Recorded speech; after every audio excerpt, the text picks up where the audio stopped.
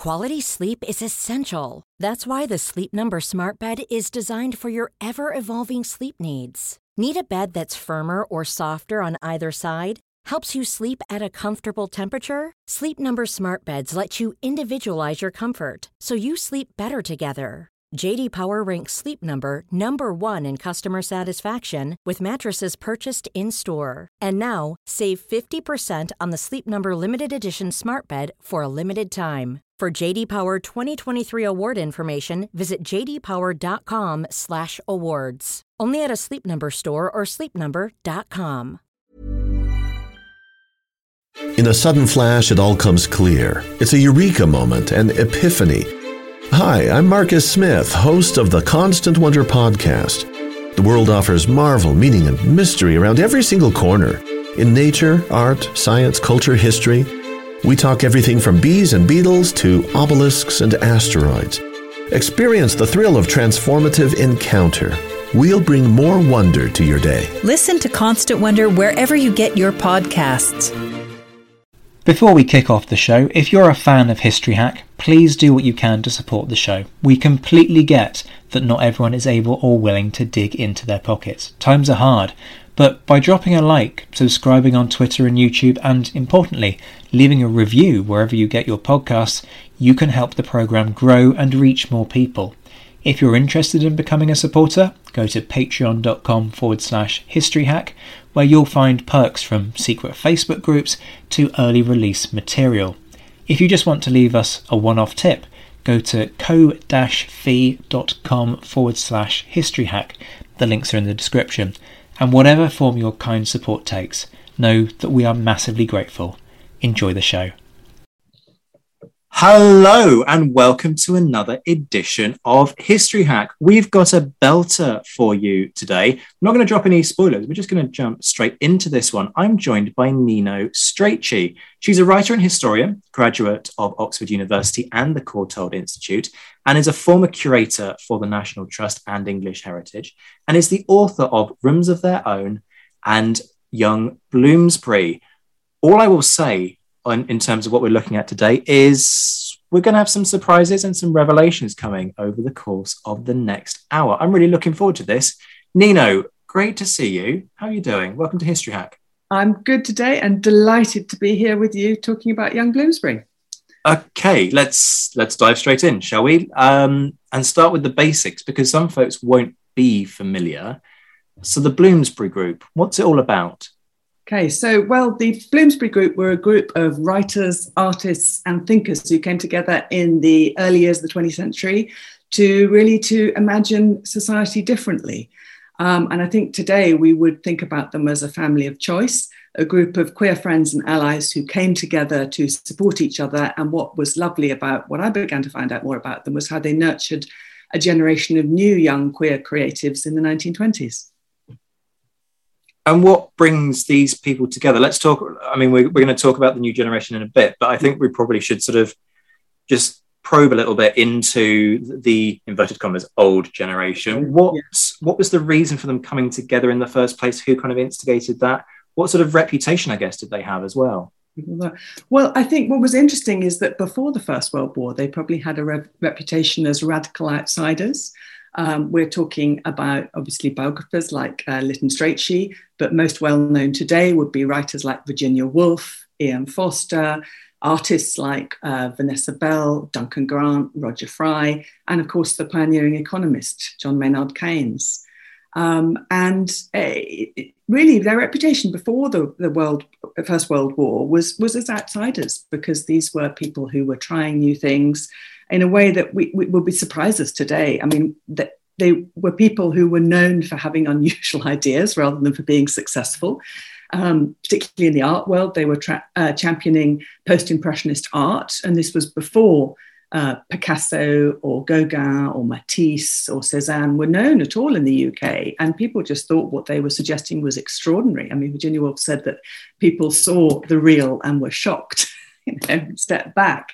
And so, I mean, I suppose before the First World War, of the group, of the writers, only E.M. Forster was successful at that point. The others had yet to make their way. And what's the reason for them coming together as a whole? You know, is this kind of people with similar thoughts just kind of by luck finding one another? What's the reason for this group kind of coming together? Well, many of the core original group that is the male members, came together at Cambridge University, and particularly were connected through the Apostles Society, where they were reading and debating aloud together. But then in London, what's lovely about this is that what drew them together across gender groups was Vanessa Bell and her sister Virginia Woolf living with their brothers in London, bringing together a group of men and women who would discuss pretty much anything under the sun at a time when men and women didn't talk about stuff openly together. And they certainly didn't talk about queer lives. And that was really unusual about this group, being supportive to each other in every respect, talking about art, sex, religion, philosophy, politics, you name it. It was up for grabs. And you talk about how this group is kind of seen as the outsiders. This is a time when being an outsider in society can be quite dangerous. You know, not only are you talking about stigma, you're talking about potential financial repercussions, because people won't, particularly within the arts where patronage is a thing, you may find it hard to acquire patronage. So what's life like for them in terms of having to deal with the stigmas fundamentally that people have about the way in which they're living their lives? And is it kind of a dangerous existence? Well, I think obviously you were continually open to the threat of prosecution if you were a man during this period. And where it was impossible to lead an open life. So I think what was great about this group and how they were able to be mutually supportive to each other before the First World War is that they could be open and honest within closed doors, and therefore could help support and enable each other to be creative in the ways that they needed to be, but not necessarily in any way that could be shared with the outside world, at least not at that date.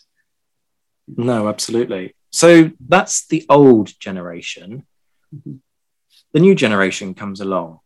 What's different about them then? Because we've already got a group of people who are very sort of what we would today think of as absolutely ahead of their time. You know, these are people who would be hugely comfortable in modern society, and rightly so. But if you've got a new generation that's different from an already kind of a generation that's already ahead of its time, what's different here? I think there was a wonderful coming together and a serendipity about the moment, because you had that reaction at the end of the First World War. And suddenly you had a new generation coming through who had no respect for the people who'd led them to failure and death during the First World War, and were looking for a different future. And so you had a group of older people who were already thinking in that way, meeting a new audience of younger people who were open to those ideas.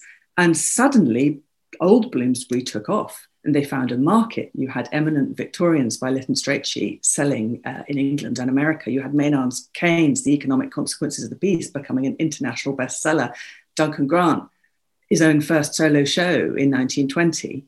And so you had older people whose ideas were suddenly coming at the moment, and then a group of younger people who were tuned in with everything that was new in terms of media and ways of communication. So you had people in their 20s who knew about photojournalism. They knew about the publicity value of the gossip column and the appearance in the press. They were interested in broadcasting on the radio. They were flying, they were driving, they were using the telephone, they were trying anything new that was out there, nightclubs, cocktails, you name it, they were up for it. And so you had the older generation whose ideas were in tune, younger people who were up for all this new publicity, and the two came together and it was brilliant. Helped each other. The new generation sounds a bit like some of the people who come down the pub on History Hack, if I'm being honest with you. I get the sense that they'd fit in really quite well. Shall we start talking about people? Because this is the core of the book, right? And their characters, and this is what really shines through in the book. P.S. People go buy the thing. Details in a little while. But you'll find a link in the description to the History Hack bookstore where you'll be able to get it. So interim publicity done. We'll do more later. But I do want to talk about the characters and the people themselves. So tell us a bit about who the people of this new generation were. Break down a few of the big individuals. We'll leave some teasers for folks to go and discover more when they buy the book. But give us, say, two or three of the big ones.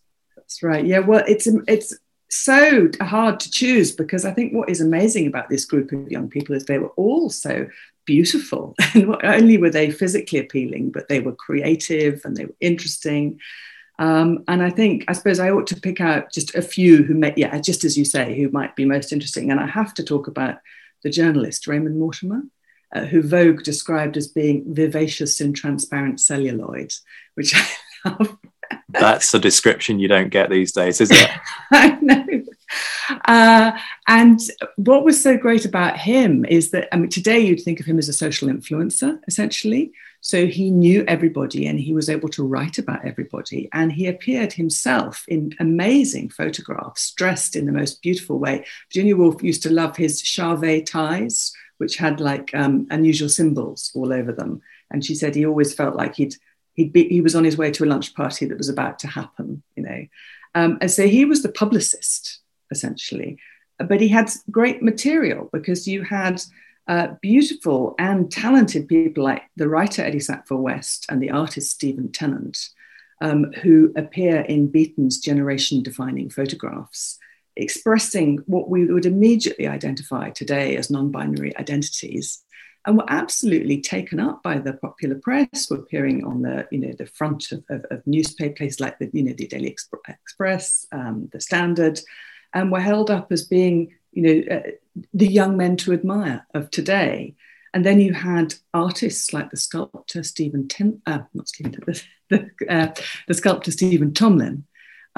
who carved the definitive images of most of Bloomsbury, and those the images that we know today. So, for example, the bust of Virginia Woolf, that is her most lasting memorial, and is in on the pedestal in Tavistock Square and in Monk's House and at Charleston and Sissinghurst, and the image of Lytton Strachey that's at the Tate. So he was, in a way, he recorded the figures and helped again to publicise them.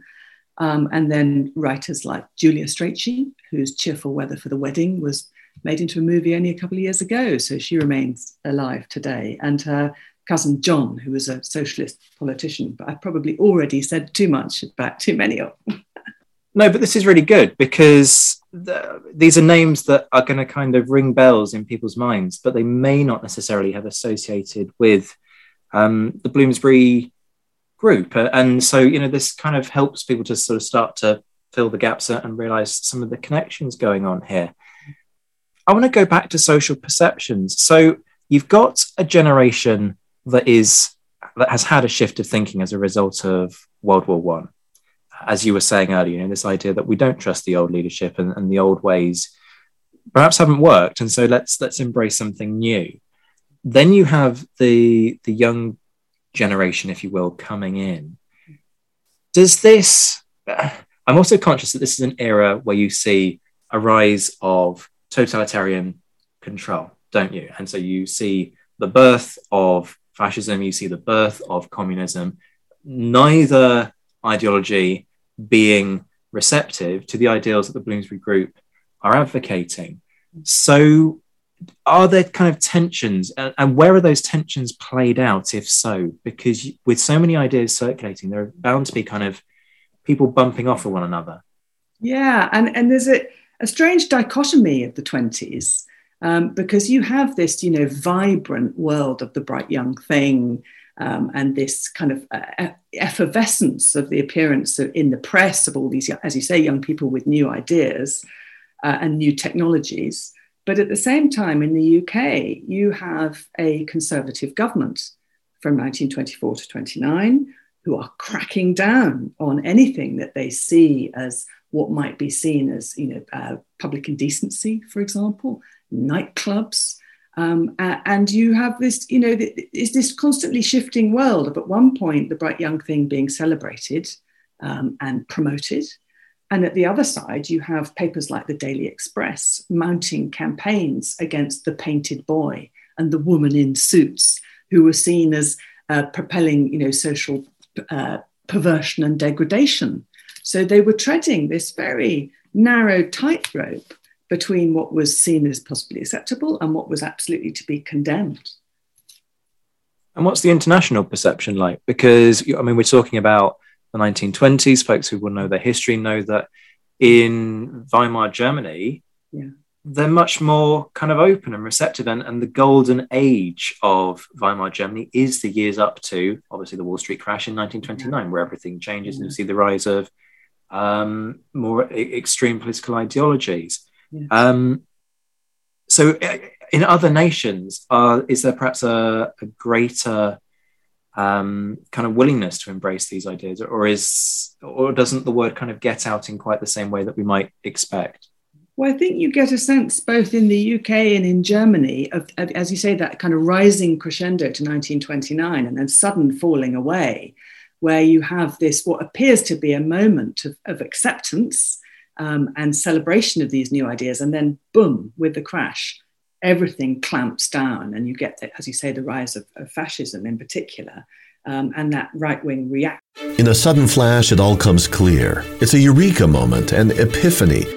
Hi, I'm Marcus Smith, host of the Constant Wonder podcast. The world offers marvel, meaning, and mystery around every single corner. In nature, art, science, culture, history, we talk everything from bees and beetles to obelisks and asteroids. Experience the thrill of transformative encounter. We'll bring more wonder to your day. Listen to Constant Wonder wherever you get your podcasts. To all these new ideas that have been bubbling up. And the end of this moment of inclusion, essentially. I want to circle back to that because I'm curious about their response to this kind of fundamental shift. But before we get that, I want to talk about their life day to day within the Bloomsbury Group. How do they spend their time? What are they doing? Is this a case of even within a day, what sort of timeframes are they sort of working around? Are they do you have a mix? Do you have early risers who are, busy chiseling away at the crack of nothing? Or is this a case that actually you've got people who are kind of partying late into the night? I know partying is an element that you talk about within your book. So just give us a flavor of their life and what they're doing and how work and inverted commas play kind of intermingle within this group. Well, I think I have to say I got completely exhausted just reading about what they were doing all the time, because I think what was extraordinary is that everybody, old and young, were working all day, every day, creatively, because they were writing, they were painting, they were sculpting, and they were interacting at a punishing pace and producing an incredible creative output. But they were mixing that daily activity with mental stimulation. So Virginia Woolf has this, she just gives these wonderful descriptions of how, there she is writing away herself, printing at the Hogarth Press at home. She would have often several members of Young Bloomsbury working for her, because that was part of her nurturing role, having them as assistants at the press. And so she'd be upstairs writing, and then one of the assistants would pop up to have a chat with her. And then Duncan Gright might pop over from the studio to have a chat. And then another one would come over. And then they'd spend an hour talking about art and music and literature and opera and the latest ideas. And then they'd head off back to work because parties didn't start till about 10:40 or 11 at night, which was... So on a typical evening, you might, for example, meet people for dinner, go to a show, then the parties would start. And classic ones, for example, there was the bath and bottle party that happened at a swimming baths where you drank bath water cocktails in your swimming suit. Or Raymond Mortimer liked to have what he called his male evenings, where he gathered beauties, and often with Lytton Strachey's help. And those would start at 11, and he would send these long lists of who they might invite. For example, one of the things he thought would be interesting was the captain of the England rugby team, to add some interest in his massive chastity, apparently. And they'd be carrying on till the early hours. So, I mean, all power to them for having the stamina. I couldn't have done it. That's exactly what I was about to say, the stamina required. Yeah. Do these parties happen often? Where do they find time to sleep? I really don't know. I mean, sometimes Lytton writes these, Dady Ryland's one of his favourite young men, and he would talk about an evening where they'd start off in a taxi, maybe go to a club, go and watch Dady record a broadcast for the BBC, head off somewhere else later, and then head off to a pub at the end of the evening so Daddy could pick up a soldier. And then, I imagine they were going to bed at dawn. Insanity. The other thing that really strikes me is that sometimes, yes, sometimes it's great to have somebody sort of drop in and you have an intellectual conversation, and then off the back of that, that's perhaps new ideas. Other times, it's really annoying when somebody interrupts you. Are there moments when these people kind of grind on one another and just irritate each other a bit? Do we have any kind of hysteria, kind of histrionic falling outs that happen during this period? Oh, there are quite a few falling outs because people were radically honest with each other. And also, I think what you have to get used to is the biting humour, because they were constantly, as well as writing and painting each other, they were writing about each other to each other, which is why they're such a gift nowadays to write about, because they're sharing just everything. And Virginia's brilliant because these letters say, for example, Eddie Sackville West often was being upset and offended. And Virginia then has to explain. She says, well, no doubt somebody else right now will be writing about what you've been doing with Philip Ritchie somewhere else, and round it will be going. But once you get past, once you realise the humour in it, it's so refreshing to have the honesty, because they could really share. Share in ways that we would find even maybe quite challenging today. When you're ready to pop the question, the last thing you want to do is second-guess the ring. At BlueNile.com, you can design a one-of-a-kind ring with the ease and convenience of shopping online. Choose your diamond and setting. When you find the one, you'll get it delivered right to your door. Go to BlueNile.com and use promo code LISTEN to get $50 off your purchase of $500 or more. That's code LISTEN at BlueNile.com for $50 off your purchase. BlueNile.com, code LISTEN. Quality sleep is essential. That's why the Sleep Number Smart Bed is designed for your ever-evolving sleep needs. Need a bed that's firmer or softer on either side? Helps you sleep at a comfortable temperature? Sleep Number Smart Beds let you individualize your comfort, so you sleep better together. J.D. Power ranks Sleep Number number 1 in customer satisfaction with mattresses purchased in-store. And now, save 50% on the Sleep Number Limited Edition Smart Bed for a limited time. For J.D. Power 2023 award information, visit jdpower.com/awards. Only at a Sleep Number store or sleepnumber.com. They sound like an incredible bunch. Well, they were an incredible bunch of people. There's no disputing that. Just look at what they then contribute to society. Yeah. Let's double back to something that I mentioned earlier, which is the big change that happens in 1929. Yeah. Give us a little bit more on kind of the nature of that change, first of all, but then also perhaps more interesting in relation to your research, the way in which they respond to that. How do they deal with this, the fact that, that they seem to be making huge progress in terms of society embracing what they're trying to encourage people to embrace, and can think far more openly about life. And then suddenly we sort of seem to take a step back socially. How do they respond to that? Because that must have been a pretty depressing moment when you sort of step back and see the change that's happened over a span of 18 months, 24 months, and realize we're not where we were. Yeah, and I think you could see the winds of change coming, particularly with things like the Radcliffe Hall trial in 1928, which was the response to the publication of The Well of Loneliness and celebrating lesbian love quite openly in print. And of course, that couldn't be attacked for being illegal because relationships between women were not prosecutable. So the only way to have a go at it was to attack the book for obscenity and ask for it to be destroyed. And of course, Virginia Woolf and A.M. Foster and many others in Bloomsbury came together to try and help support Radcliffe Hall in that case. But of course, it was condemned. And so it is extraordinary how, you have these forces colliding of the joyous openness and the kind of acceptance of the bright young thing in the press, apparently, in it being fine to dress up and wear makeup for one occasion.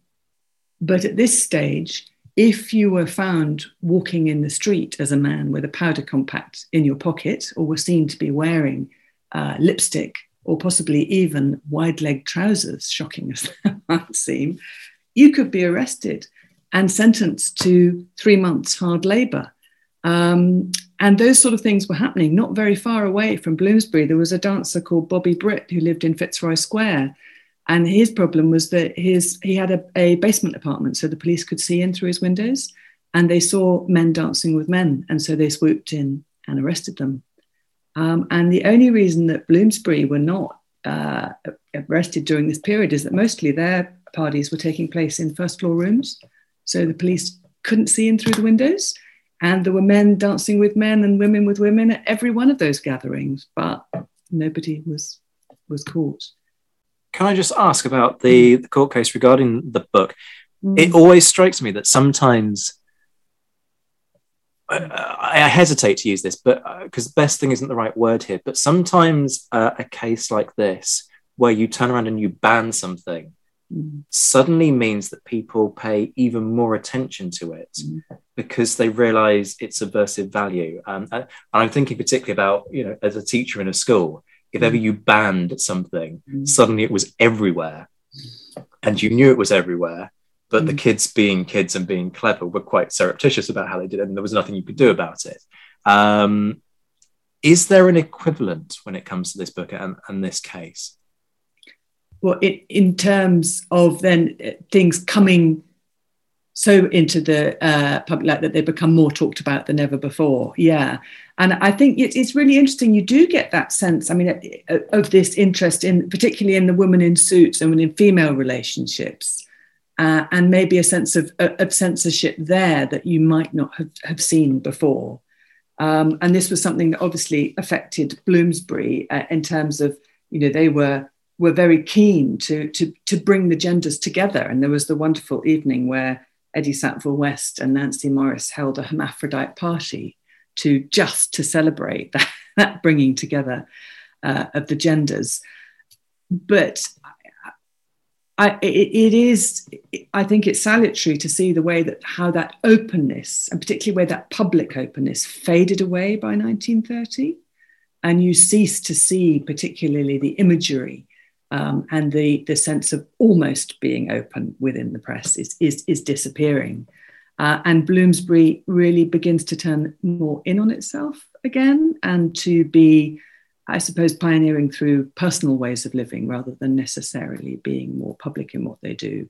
And I think where I really drew things to a close was with the tragic deaths of Lytton Strachey and Carrington in 1932, which really sobered many in the group.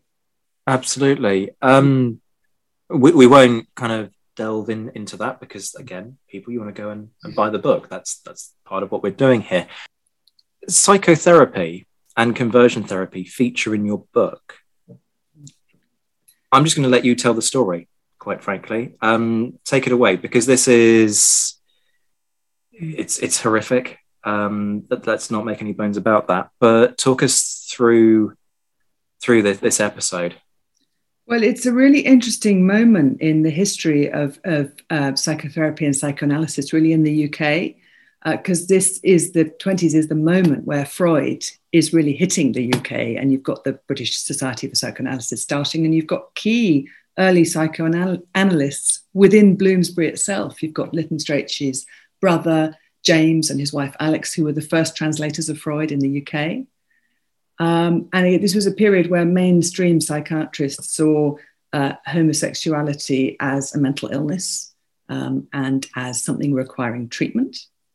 And so there's a kind of a strange irony in that many of the people who we are writing about in the book are receiving psychoanalysis and getting support within the Freudian school, but are also being pressured by their families to have treatments that are far more invasive. And I think there's an extraordinary set of people who are sent to Germany to a clinic run by Dr. Martin, who offered a cure for homosexuality, which involved injections. and dream therapy and analysis. And you have Eddie Sackville-West giving detailed accounts of what he was put through and what he was terrified about, particularly after the injections, that he'd never be able to write again, which is just, awful. And you have them coming back to the UK and just really getting support within Bloomsbury in a way that they would have not got anywhere else. And thank goodness for it, because these young people were helped to survive, essentially. Absolutely. And sadly, that is something that continues. I mean, famously, Alan Turing has to go through, I believe it's chemical castration they describe it as during that period, and it plays havoc with his mind. There's very much a sense here about what might have been if it hadn't been for 1929 and this kind of shutting down when it comes to openness and embracing these ideas. Do we have a sense of where we might be now? Because it feels as though we've perhaps regathered a lot of the lost ground now, sitting here in 2022, and maybe gone a fraction further, but still have a long way to go in terms of dealing with prejudices, which is still sadly commonplace within certain sections of society. So do we have a sense, or perhaps it's just kind of personal opinion on your side about where we might have been had it not been for this?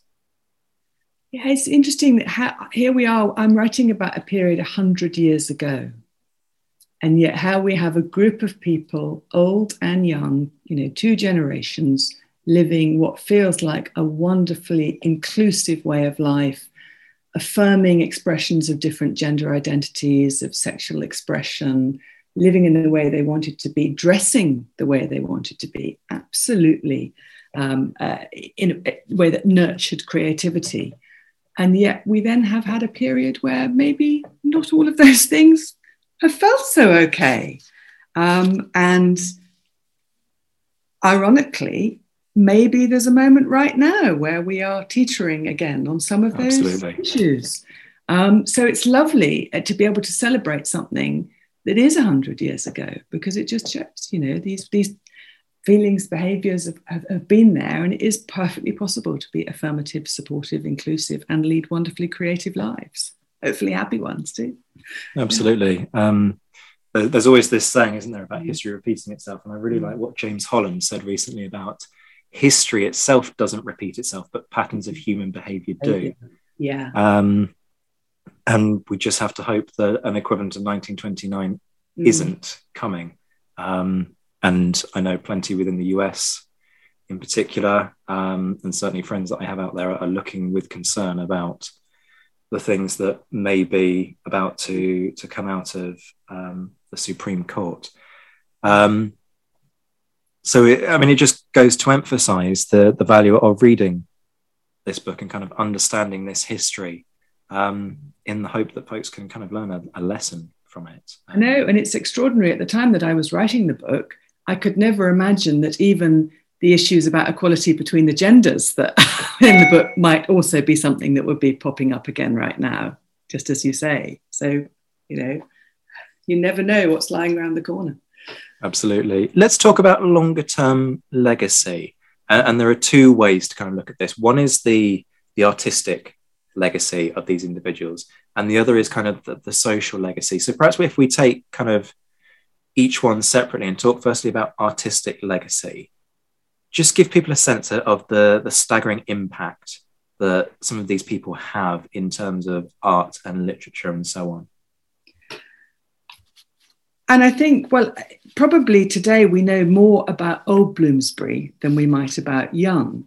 But I think what's interesting to really think about that continual cultural impact when you look with fresh eyes at the images of Stephen Tennant and Eddie Sackville-West taken by Cecil Beaton.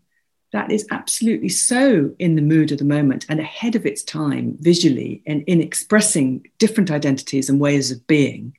In a wonderfully expressive way. And if you look at Stephen Tennant's drawings, and similarly, Stephen Tomlin's sculpture is timeless and has left a permanent legacy and a memorial both to old and young Bloomsbury, and interpretation of those people in a way that is so intimate and expressive of their identities and personalities. I think it's a permanent legacy. And I think if you look also at Julia Strachey's writing, again, there's something that has lasted there. So I think these people have left an enduring impact, but probably one that has been more subtle than the older generation. And then in terms of kind of society more broadly and people's perceptions, how, if you could just kind of give us a sense of how much impact these individuals have in terms of trying to get people to think far more openly and be far more receptive to the fact that, you know, the inverted commas traditional way doesn't need to be the way. There are other ways of living your life, and actually just embracing who you are is the really important thing to come out of life. It's so incredibly important to allow everybody to express the best of themselves, and particularly in terms of artistic and philosophical and whatever expression. And I think what I would like to celebrate most is almost that legacy of a positive way of living. And in terms of embracing different identities and setting up patterns. I mean, it was so lovely uncovering the patterns of queer inheritance that came through with everybody and seeing what had passed to whom and how they were celebrated in terms of works of art, in terms of books, in terms of music, and thinking about continued communities and ways of living. And there was a lovely legacy, really, in terms of the home that Eddie Sackville West set up with Raymond Mortimer and two other men at Long Critchell in Dorset, which really perpetuated this idea of mutual support for your way of life and each other at a time when society could be hostile to the way you might want to live. Yeah. We do have to sadly wrap this up.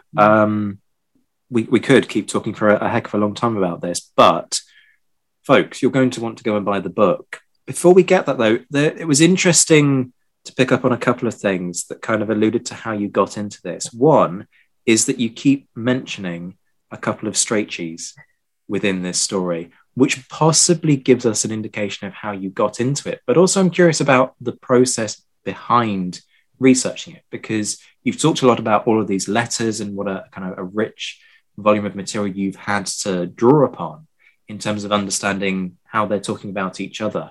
So tell us about both of those things. Okay. Well, I've worked for many years for the National Trust in English Heritage, researching the homes of writers and politicians and scientists. And I've had, amazing times researching Darwin and Churchill and Woolf and whatever. But I'd spent very little time looking at Strachey's until we were working on a house called Knowle, in Kent, which is the home of the Sackville West family. And one of my colleagues rang me up one day and said, we've found a whole bunch of Strachey papers. Would you like to come and have a look? And in this box was just a whole load of material related to John Strachey, who I knew as a socialist politician. He was a minister in the post-war Labour government. He was a committed Marxist, a hero of the left. And I had never associated him mentally with Bloomsbury or with the Bright Young Things. And it wasn't until I kind of delved into that box that I realised that he had been Eddie Sackville West's best friend at university. They'd lived together in London in the mid-20s and spent their time in Bloomsbury with all of John's older cousins like Lytton Strachey and others. And what had happened is when they'd moved out of their London flat, someone had just swept all the papers off into a box. And it didn't really matter whether it was John's or Eddie's. In the box had all gone. And suddenly there was life from the 20s in its most vivid sense, and letters from young men and young women, really honestly expressing their feelings. And they hadn't been looked at since 1926. So that's just one of the many little treasure troves that we uncovered while researching the book. I mean, that's kind of a joy, isn't it? That's kind of what you want as a researcher, just kind of find this wealth of material. And if there's a personal connection in there, then so much the better. Yeah.